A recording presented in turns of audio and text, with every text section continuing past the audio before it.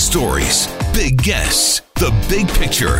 Afternoons with Rob Breckenridge. Weekdays 12:30 to 3, 770 CHQR.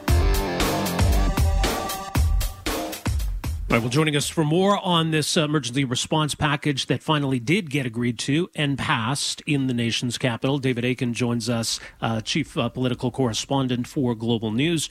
David, thank you for making some time for us here today. So we spoke yesterday. What changed over the last 24 hours? It's been a long 24 hours if you have to be a parliamentary reporter or an MP, that's for sure. One of the 32 MPs, I should point out, that were in and around the House of Commons literally all night long. And so when we last spoke, MPs were negotiating. When I say MPs, all parties, Conservatives and Democrats, the Bloc and Liberals, because all the opposition parties did not like some aspects of basically a big bailout piece of legislation Liberals put forward.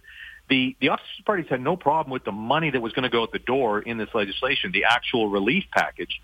What they had a problem with was what they called overreach by the Liberal government to take on new powers by various ministers, powers to tax, powers to spend, all without parliamentary oversight or sunsets.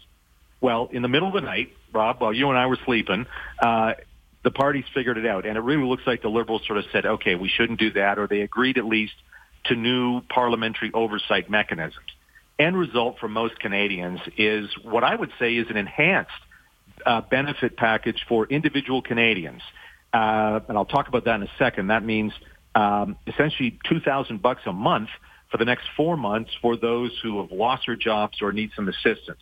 You know, details, go see your government website, and there's definitely issues with getting through for the claims process and all that. The government's promising to ramp it up so that for example, million Canadians who've applied for EI in the last week can get their claim down the road. So that's what's in line for individual Canadians. Up to $2,000 a month to help you pay the rent and the bills. But now small and mid-sized businesses, and as Finance Minister Bill Morneau said today, he knows April 1st is around the corner, rent is due, and that's going to be a big problem for a lot of business owners. And I think now what we're seeing is the government turn its attention to that problem. Trudeau was asked about it at his daily presser today. What are you going to do for businesses, wage subsidies, you name it, a la Denmark, a la Germany? And answer at this point is, quote, something happening in the days to come. So pretty busy day today, a pretty busy 24 hours as money out the door for individuals, and now I guess looking at money for and support for businesses. Okay, so a couple of things now. So they've sort of collapsed, I guess, that were two different approaches into one. So this $2,000 a month is meant to be kind of a streamlined sort of assistance for people who have lost their jobs or lost their income. Now, the other side of that involved programs like the Canada Child Care Benefit, the GST credit. So is that the other component to this? Actually, what it is it's a merging of all of those things, the Enriched EI or Enriched Canada Child Benefit, into one, what they're calling Canada Emergency Relief Benefit. So here's a brand new term for you. You had your GST, you had your EI, you had your CCB, now you got your CERB, Canada Emergency Relief Benefit. So it's sort of the lumping all these things together. And essentially what that means, it's a little easier for the bureaucrats to process. It means there's less hurdles for you to sort of qualify for if you need it. So look for CERBs, and that's, if you're reading online, CERB, that's essentially what you're sort of running through for, is these $2,000 of that benefit worth up to $2,000 a month. Right. So Canadians are still going to have to apply, and it sounds as though this money will start flowing sometime in April, I guess. Well, yeah, I guess as soon as possible. It may be April. The Prime Minister today is saying 143,000 claims have been processed just in the last several days. That's an incredible amount, but the problem is there are 1 million people who put in claims. So we're just cresting past 10% of the claims, and the government is, the civil servants, they're pulling people from, sort of all non-essential parts of the business and government and all throwing them on the EI processing claims to ramp up and to get things done. And of course, I know people may go government and they may feel bad about the federal government, but, these are civil servants who also are trying to deal with their own families, and they may also be worried about their own isolation and their own health. They're working from home or not, we're not sure. And as the Prime Minister said, all hands are on deck. Like, there isn't anybody who's, there's no nobody who's sort of trying to make an excuse not to get to work and work around the clock to do this. But it's going to take a little while because there's 1 million people out there, and there'll probably be more when we talk tomorrow who are looking for an EI help.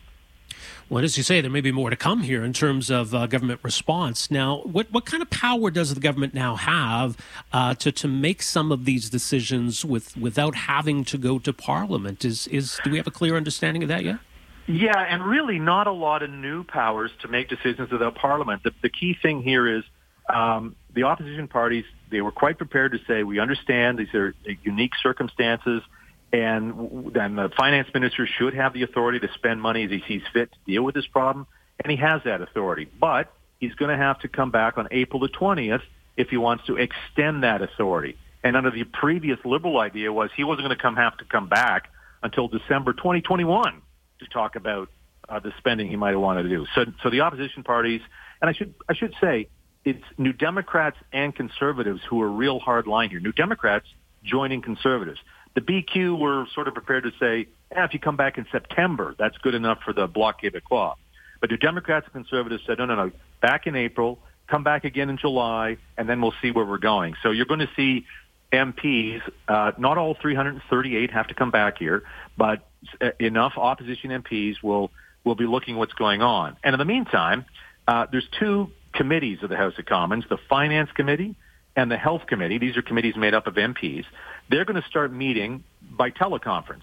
And these committees would normally oversee, well, the Finance Committee would oversee some spending authorities, and the Health Committee would oversee what's going on to stem this crisis.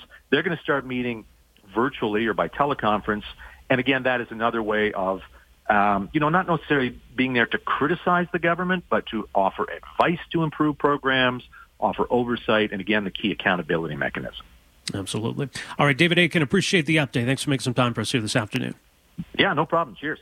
All right, that is David Akin, Global News Chief Political Correspondent, covering what's been an eventful 24 hours in the nation's capital. And this really was something that went well into the wee hours of the morning. So again, as I say, kudos to everybody for getting this done. Certainly kudos to the opposition parties.